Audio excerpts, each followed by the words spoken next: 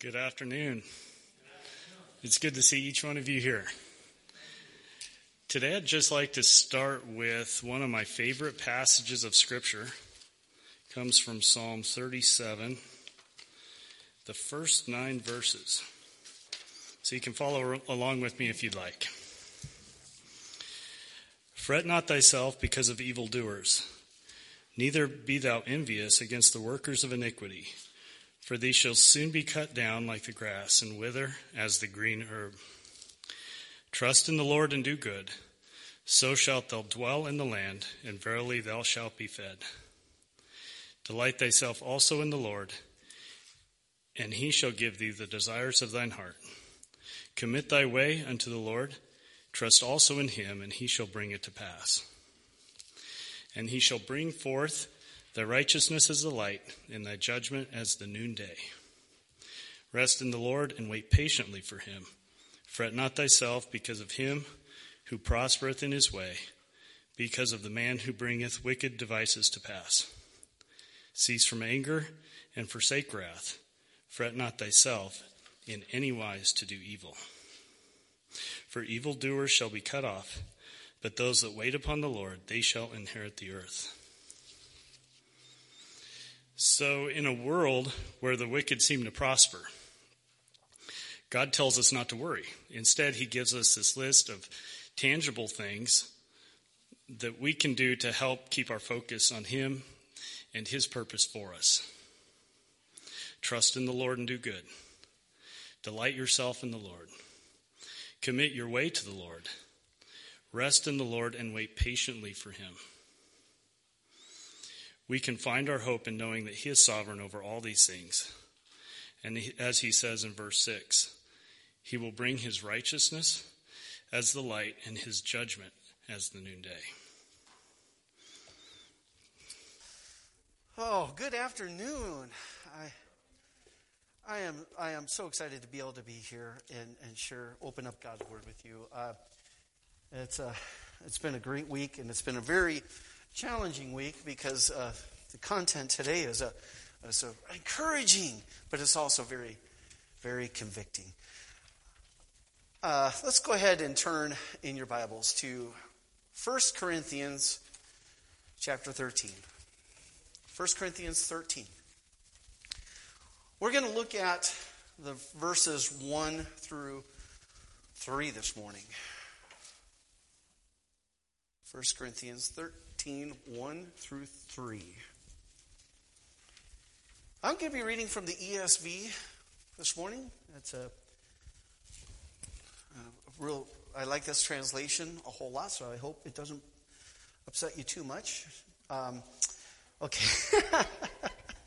All right, starting in verse 1. If I speak in the tongues of men and angels, but I have not love, I am a noisy gong or a clanging cymbal. And if I have prophetic powers and understand all mysteries and all knowledge, and if I have all faith so as to remove mountains, but I have not love, I am nothing.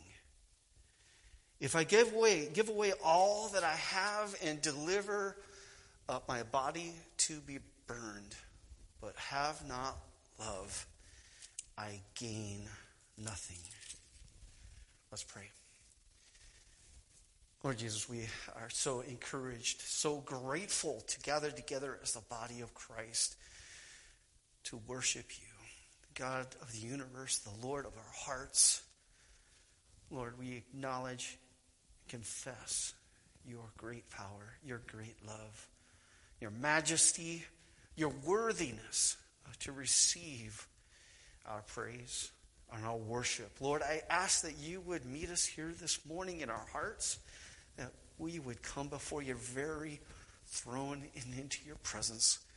Lord, like we see in Isaiah when he came before you, Lord, and his response when coming before a holy God was to cry out, I am a man of unclean lips. Woe is me. Lord, we cry out to you this morning. with our hearts that is full of humility, full of praise and glory for who you are, how powerful you are. We ask, God, that you would meet us in this place, that you would, by your word, you would wash us, that you would transform us, remake us, Lord, that you would encourage and convict us. Thank you, Lord, for this time in your word. We praise you and thank you in Jesus' name. Amen. Okay, so let's start off here. This is called the Love Letter of Lament. Dearest Jimmy, no words could ever express the great unhappiness I have felt since breaking off our engagement. Please say you'll take me back. No one could ever take your place in my heart. So please forgive me. I love you. I love you. I love you. Yours forever, Marie. P.S. Congratulations on winning the state lottery.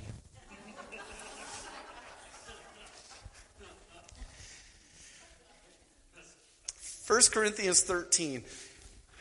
These verses are some of the most beautiful and well-known verses in the Bible.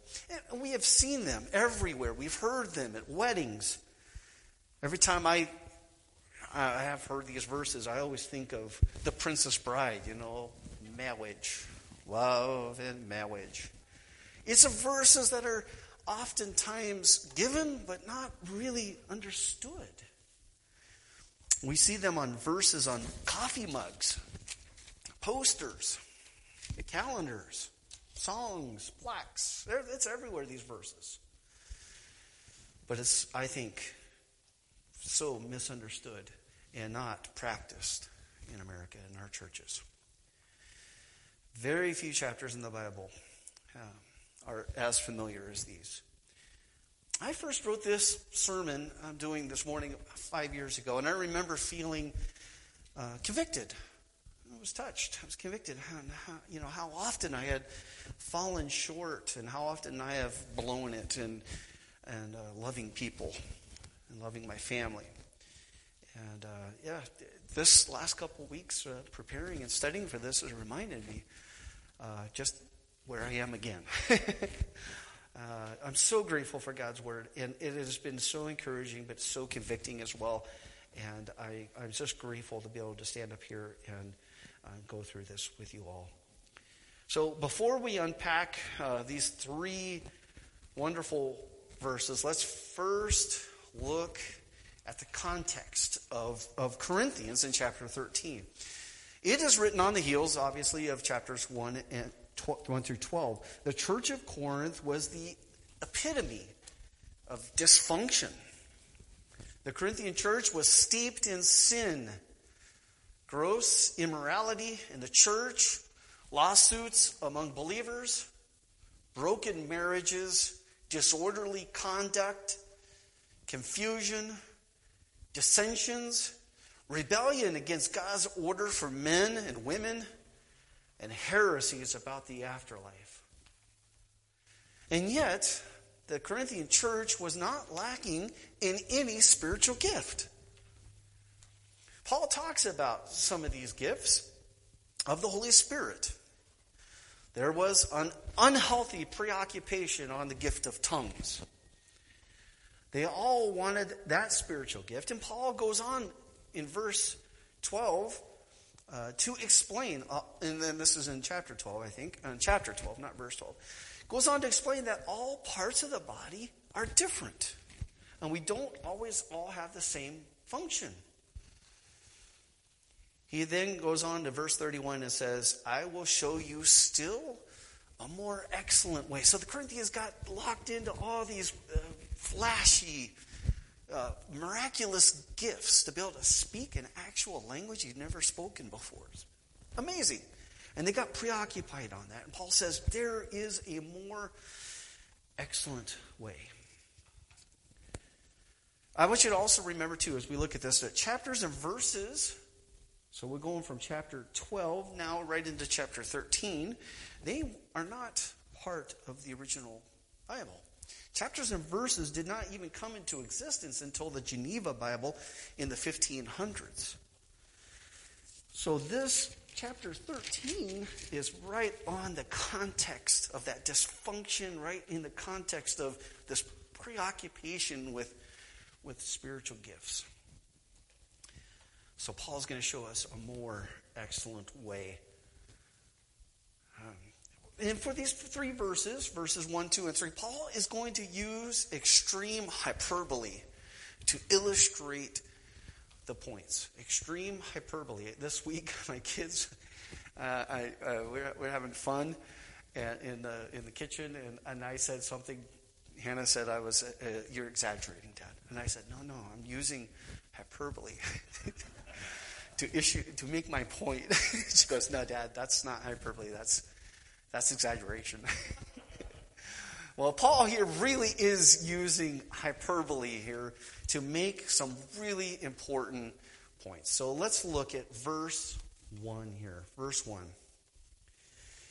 If I speak in the tongues of men and angels, but have not love, I am a noisy gong or a clanging cymbal. I thought about this morning just bringing up something I can, gong and clang and everything in it. I don't think that's appropriate. I think you guys can get the picture there. Paul's referring in these verses to a tongue of men and angels as an actual language. Or tongues is like, Greek and Hebrew and Aramaic and who knows what other languages. They had the ancient Egyptian maybe even. These were the languages that were in existence in that day. And so Paul here is actually referring to a very real, tangible languages to be able to communicate the gospel and God's truth. But he also mentions angels, and here's that hyperbole of extremes. Many commentators see this as eloquence, since we don't have a good indication in the Bible that angels have their own specific language. And so many believe that Paul here is saying that this is language, eloquence, to be able to speak beautifully. And so when I think of eloquence, the first thing that comes to my mind is the Gettysburg Address. It is, to me, one of the most beautiful, speeches ever written. It's eloquent, it's short, it's powerful. Maybe some of you would think of George Washington, his first and second inauguration. Maybe it's Shakespeare. Have you guys ever read Charles Spurgeon's sermons? Very, very powerful, very eloquent. He is called the Prince of Preachers because his sermons were so incredibly beautiful, so eloquent.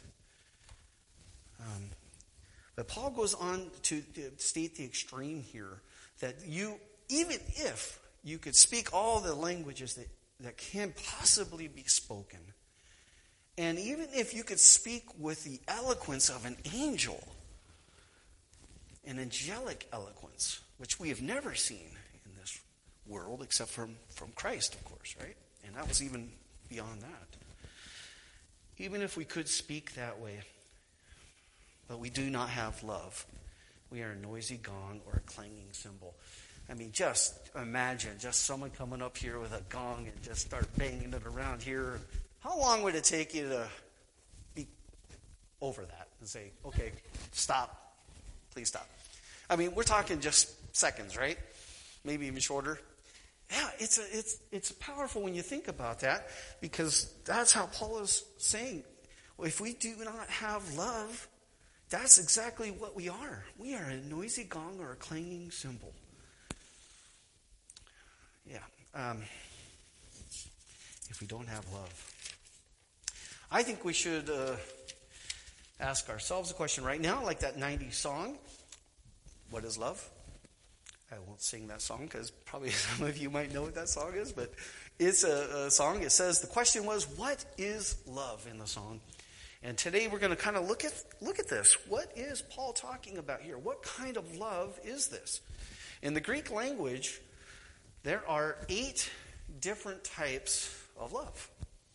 8 different types of love. The first one we're going to look at this morning is eros. Eros love, you probably are familiar with eros love. It is the basest of all the descriptions of love. It has to do with that sensual love, the pleasure part. It is where we get the word erotic. It is a love that only takes and it never gives. Or it gives only if my desires are met first. Then it says, I will love you. So erotic love is a very base. It's all concerned about me and how can you love me. And then there's another love, and this love is called phileo love. And phileo love, you're probably also familiar with phileo. It's where we get the word Philadelphia. The Philadelphia meaning the city of brotherly love.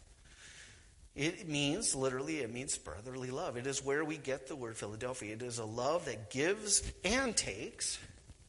It is deeper than eros, but it is still conditional. It's the love that says, if you stop loving me, or you hate me, or you do me harm, then I will stop loving you. So that's phileo love. It's a conditional love. If you're good to me and you love me, I'll love you back. But if you cut me off and you don't, then guess what? I cut you off. That's phileo love. Then there's another love. You probably aren't familiar with this one. Maybe you are. So love is called storge love. This is the most powerful form of natural love in the world. This is a familial love. It is the love that the world is the greatest love the world can know. But storge love, even the greatest love the world can know, by itself, on its own, is still conditional. Because storge love says, I love you, but I will love you more if. You see that? Storge says, I love you, but I will love you more if you do this or say this. Or so still you could see it's still conditional. These are not the words. None of these descriptions of love is what Paul is referring to here. He is not mentioning any of these.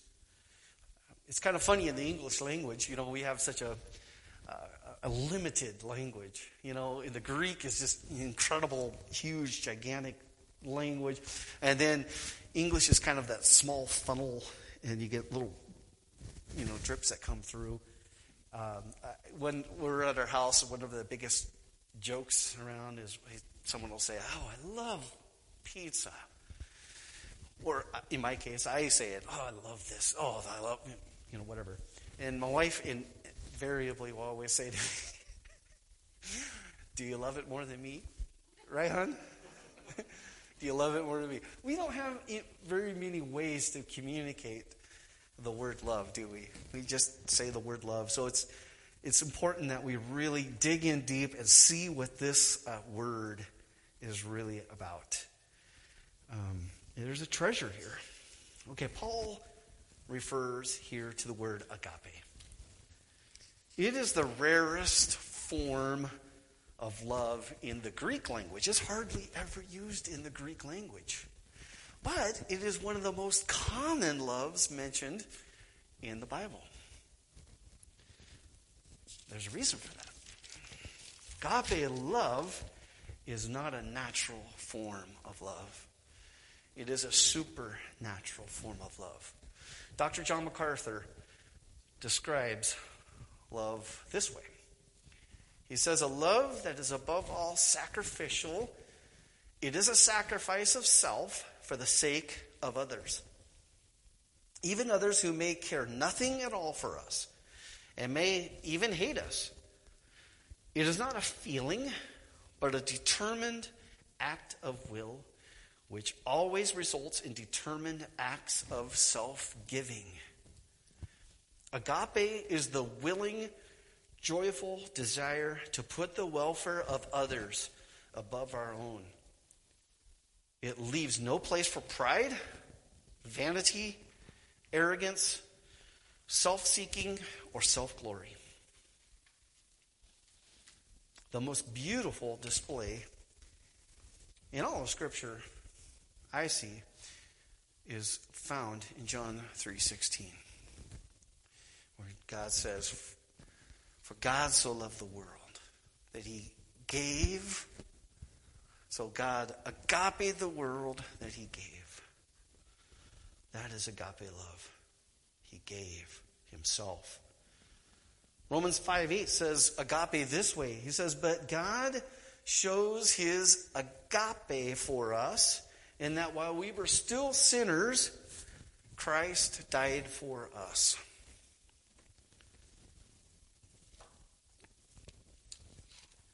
Agape given when there was absolutely nothing that we did to deserve it. In fact, it says we were enemies of God. God still gave us agape love. Agape love is not natural, it is supernatural. It's not something we can just conjure up on our own. We have been given this love, and we are commanded to love this way. 1 Thessalonians 4:9 says we are taught by God to agape. 1 Corinthians 14:1 says we are told to pursue agape. Colossians 3:14 says we are told to put on agape. Philippians 2:2 says we are told to be unified in agape. 1 Peter 4:8 tells us to be fervent in agape. Hebrews 10:24 says we are to stimulate one another to agape.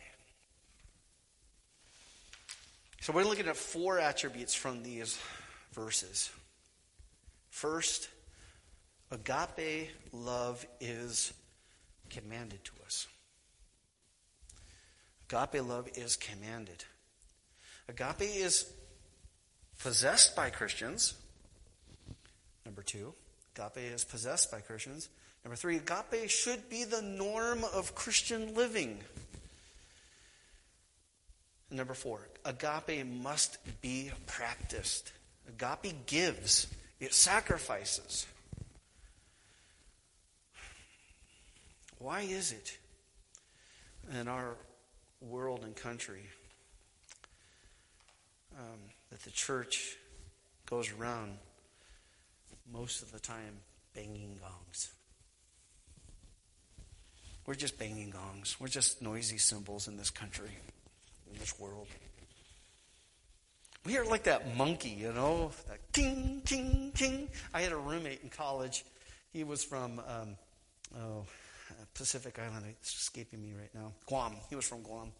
And he couldn't wake up for anything, the regular buzzing sounds and everything. So he actually had one of those monkeys that was an alarm clock. And it would clang, and it would go, ooh, ooh, ah, ooh, ooh, ah, ah. And it would just clang and bounce. And we were all like ready to throw a shoe at the thing because there's 5 people in the dorm rooms.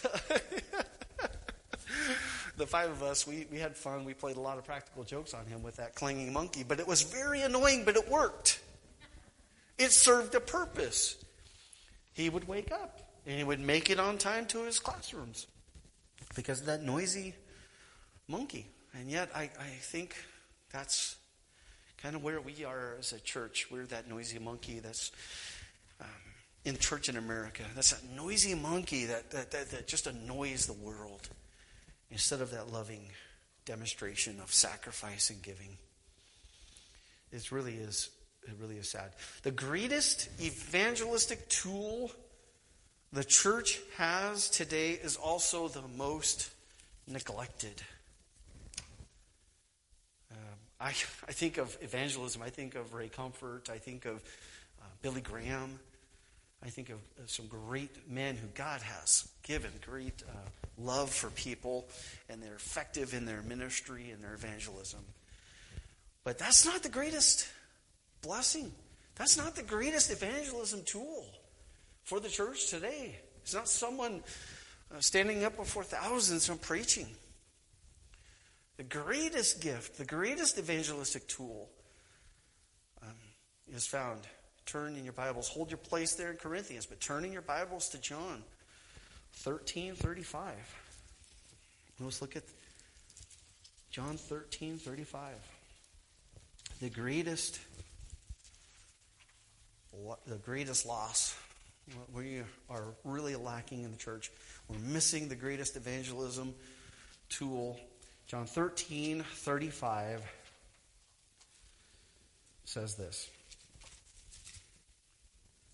Jesus is talking. By this, all people will know that you are my disciples if you have agape love for one another. You see that? By this, all people will know you are my disciples. What an incredible evangelistic opportunity we are missing, lacking as a church by not agape loving each other like we should. I'm speaking for myself. I'm speaking from my heart. I know it's easier for me to love my family, my immediate family, my wife and my kids. You know, I'm not perfect in that, but I can experience giving agape love frequently with them. It's easier. But I start getting beyond that inner circle, and that's where I start delving into those phileo, it's storge love. That's conditional. That's not giving and sacrificing. It's what you do for me, then I'll do for you. It's so hard. It's one of the hardest things.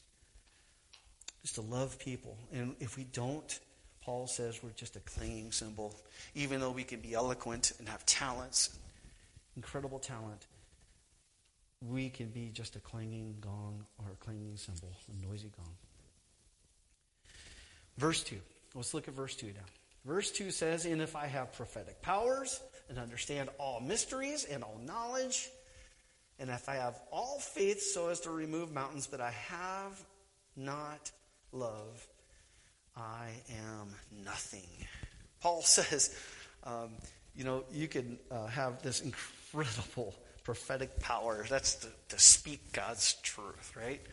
You could have just all. It's used the word all there, right? And if I have prophetic powers and understand all mysteries, okay?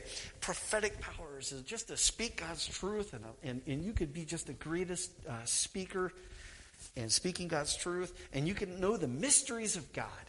And the mysteries of God are the things that only God can discern. The only things that are the hidden things that we just can't understand this side of heaven, and maybe not even totally in heaven, right? These are the mysteries Paul's referring to in this hyperbole. These are the things that only God can discern. So he says, even if you are able to discern with the discernment of God, but you have not love. All knowledge. You can even have all knowledge, it says. That means you have everything that God knows you know. All knowledge. All faith. Faith. He says, even if you have said to this mountain, move. That was a popular saying, by the way, at the time when Jesus referred to it, and here Paul's referring to it. That was a popular saying back in the ancient world. Even if you have all faith to say to this mountain, move. It was an expression of making the impossible possible. Making the impossible possible. But if I have not agape, if I have not love, Paul says it, I am nothing. He doesn't say, he takes ownership for this. And I think that's what we all should do too. He says, I am nothing. Because this is what can happen for Christians. We can have incredible talents. We can have incredible knowledge. We can have the right doctrine. We can have the right theology. We can be all squared away with our Christology. We can have our pneumatology, our ecclesiology, our eschatology, our theology. Every ology in the book. We can be perfect and in line and be able to communicate it perfectly. Have the truth. But if we don't have love, Paul says, I'm still pretty good, right? Is that what he says there in verse 2? If I don't have love, but I have all that, there's a lot of people worse than me. My neighbor, the person who sits next to me, they don't see things exactly my way. That makes me a little bit better. That's not what Paul's saying, is it? He's saying even if everything is lined up, I have the right view on everything, but I have not love. I am nothing. Nothing.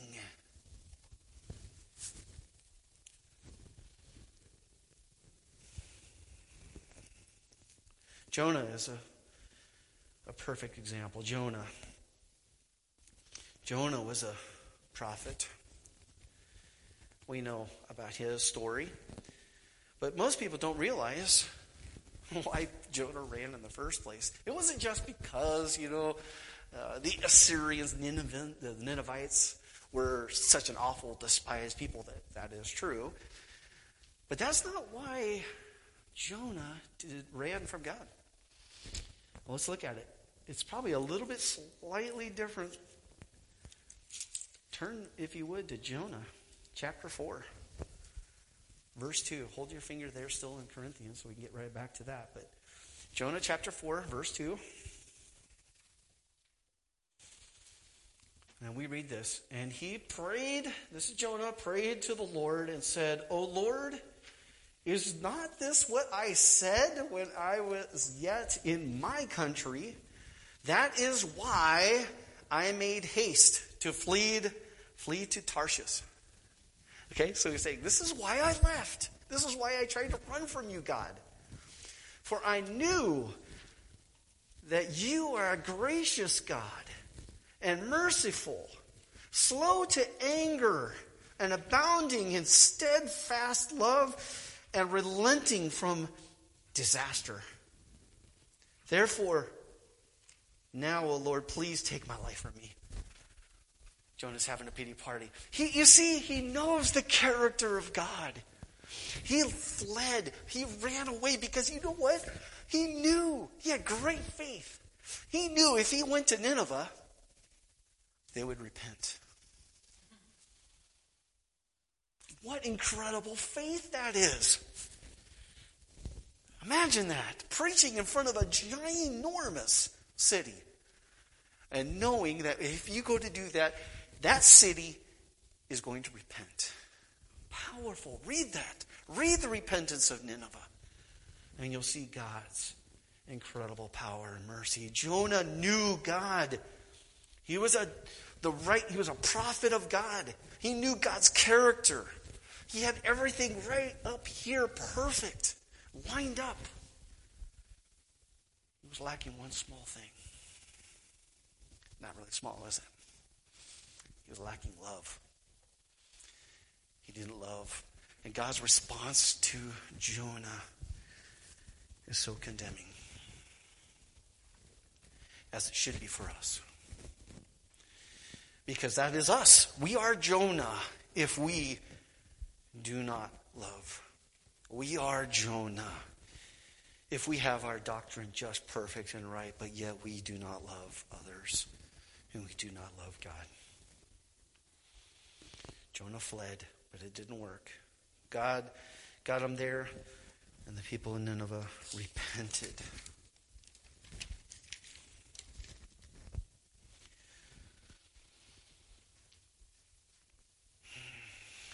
Yeah, so all these things are good.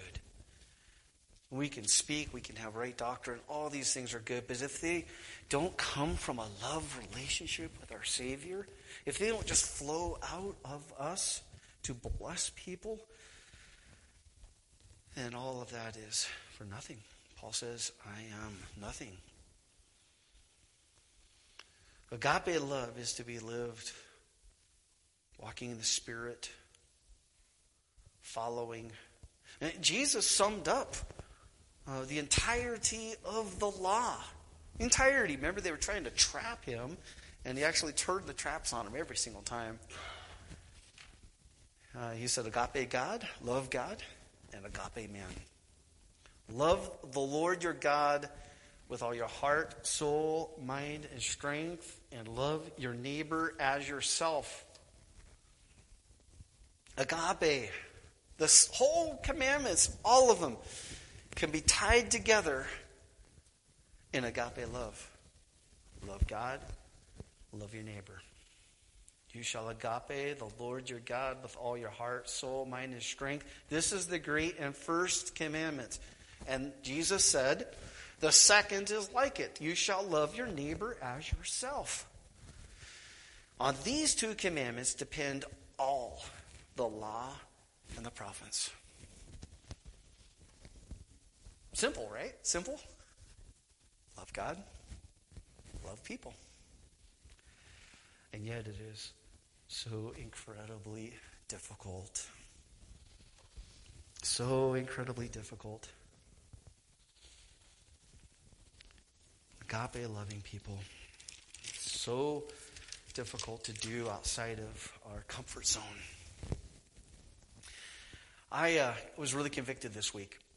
I was really internalizing and going through my mind. And God, when you're meditating on God's word and you're in Scripture, you just, your whole day is altered. It's changed towards that direction. And a random thought came to my mind.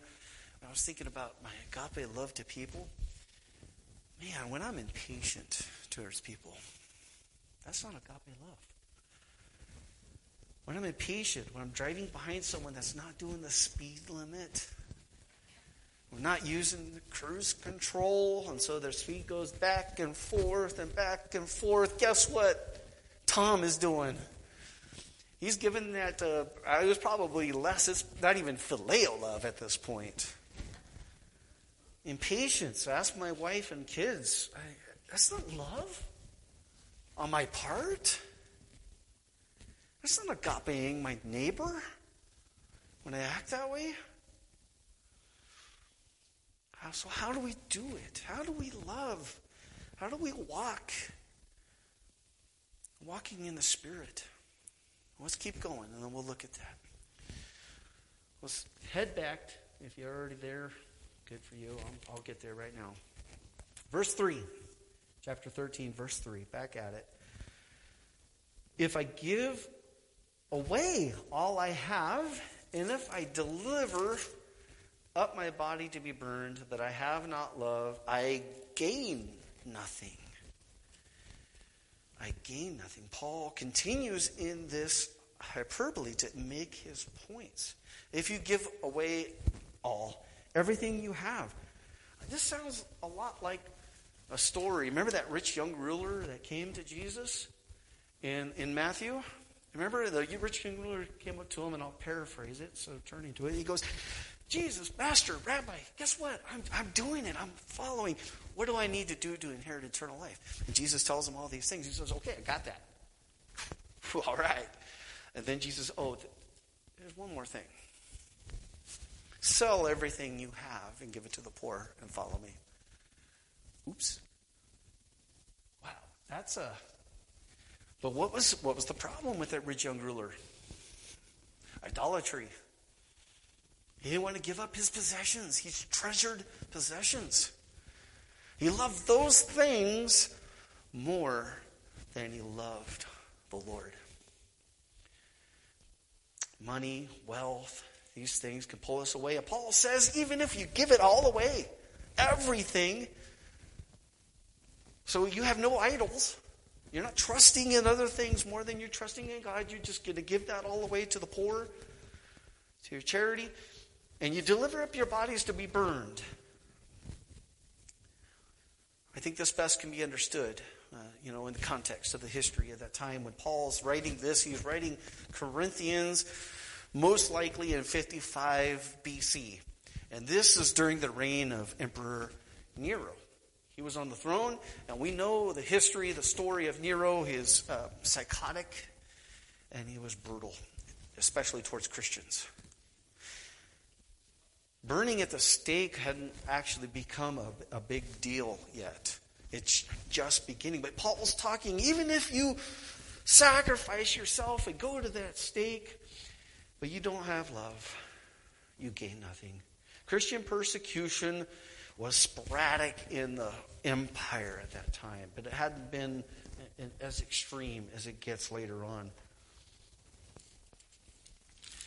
That would become pretty commonplace in Rome, burning of Christians. All you had to do, to avoid being burned to the stake was just renounce Jesus Christ and confess Caesar to be God. Then you were good. You can go on your way again. Polycarp, he was an early church father. He died in 155 AD. Polycarp was a disciple of the Apostle John. Polycarp knew the Apostle John. Polycarp was one of these that was burned at the stake.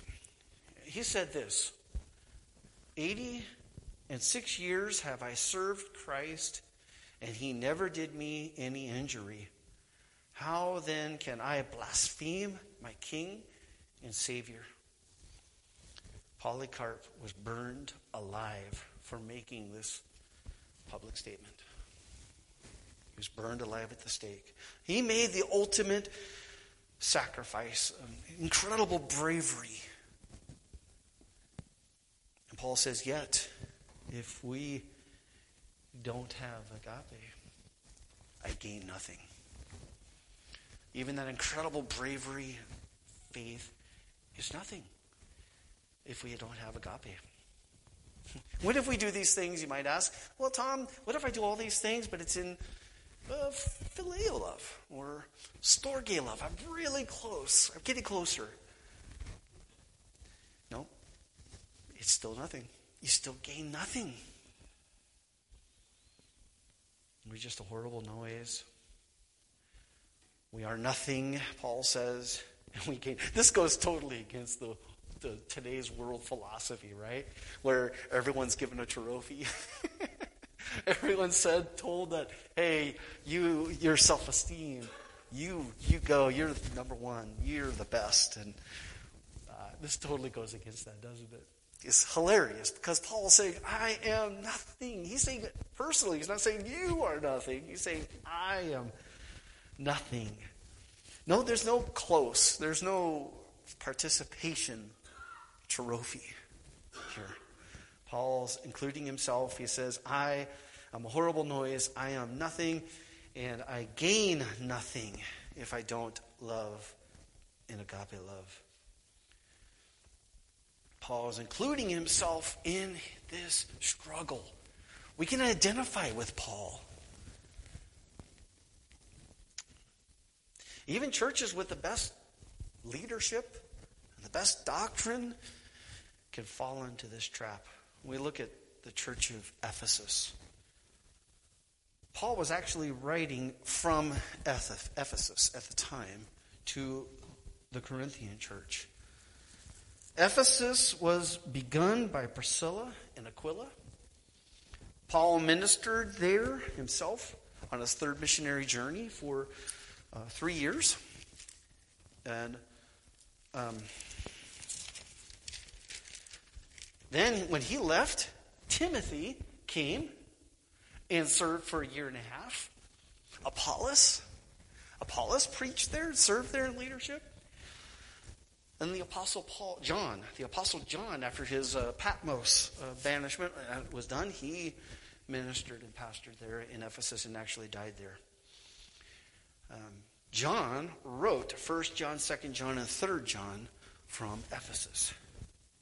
Ephesus had an amazing history in church leadership. They had the right doctrine taught to them. They had eloquent, gifted leaders leading them. Turn to Revelation chapter 2.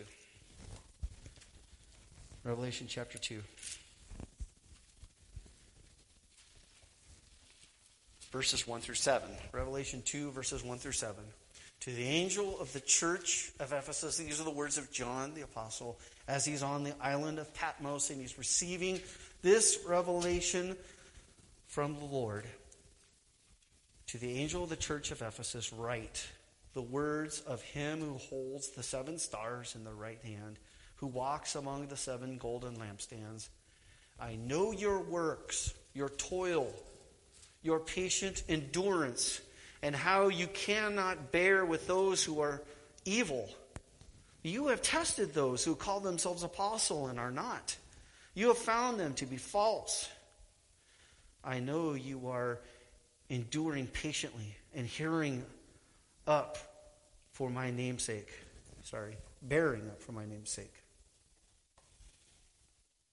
My glasses are fogging up here every now and then. But I have this against you, that you have abandoned the love you had at first. Remember, therefore, from where you have fallen, and repent. And do the works you did at first. If not, I will come to you and remove your lampstand from its place unless you repent.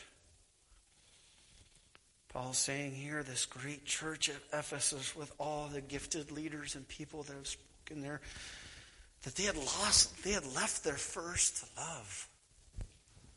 They had left their first love.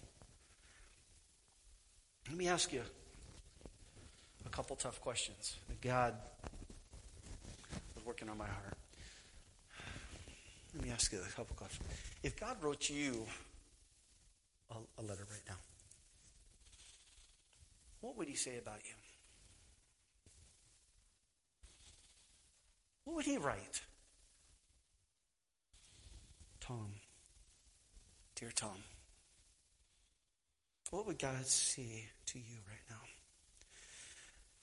And the next question, if God was writing a letter to our church, what would he say about Chewelah Evangelical Free Church? How do we do this? How do we love with agape love? How do we not fall into this trap of being right but not loving? First of all, this love is supernatural. We've talked about it. It's impossible to love this kind of love if you don't know Jesus Christ as your Lord and Savior. If you have never repented of your sin and confessed Jesus as your personal Lord and Savior, you can't love this way. Going to church does not make you a Christian. More intellectual knowledge won't make you a Christian. Decades of service will not make you a Christian. Agape love is not possible without the Holy Spirit indwelling in us. So how do we agape? How do we do this? It's one of those things. So simple and yet so hard. John 15, 4 through 9 puts it this way. Jesus is talking he's preaching, he's talking, and I'm going to read John 15, 4 through 9. Abide in me, and I in you, as the branch cannot bear fruit by itself unless it abides in the vine, neither can you unless you abide in me. I am the vine, and you are the branches. Whoever abides in me, and I in him, he is that bears much fruit. For apart from me, you can do nothing. If anyone does not abide in me, he is thrown away like a branch and withers. And the branches are gathered and thrown into a fire and burned. If you abide in me, and my words abide in you, ask whatever you wish, and it will be done for you. By this my Father is glorified, that you bear much fruit, and so prove to be my disciples. As the Father has loved me, agape me, so I agape you. Abide in agape, my agape. If you keep my commandments, you will abide in my love, just as I have kept my Father's commandments and abide in his love. These things I have spoken to you, that my joy may be in you, and that your joy may be full. He gives us the ingredients, the list right here. We are to abide in the Lord, abide in Jesus. He is the vine, we are the branches. Draw on his strength, his power, our love relationship with him that flows out to the world. But we have to obey. We have to walk in his commandments. We have to walk in his obedience. And then God will work through us in our life to this world. Walking in obedience through our love relationship with Jesus. It all starts with a personal love relationship. Let's pray. Lord, I just thank you because we didn't even know what love was until you loved us. We didn't even know what real love was until you gave yourself for us. You sacrificed yourself. You took on our penalty, our sin that we deserved, what we earned. You took it upon yourself and then gave us new life. Lord, you gave so much to us. And because of that sacrifice, because of that love, we know what love is. But Lord, we confess to you how hard it is to love others. Lord, I ask that you would help us to abide in you, to walk in obedience to you, with you, Lord, that we could love others in this world that so desperately needs to see what real love is. Thank you, God, for your grace. Thank you for your mercy. We praise you and thank you in Jesus' name.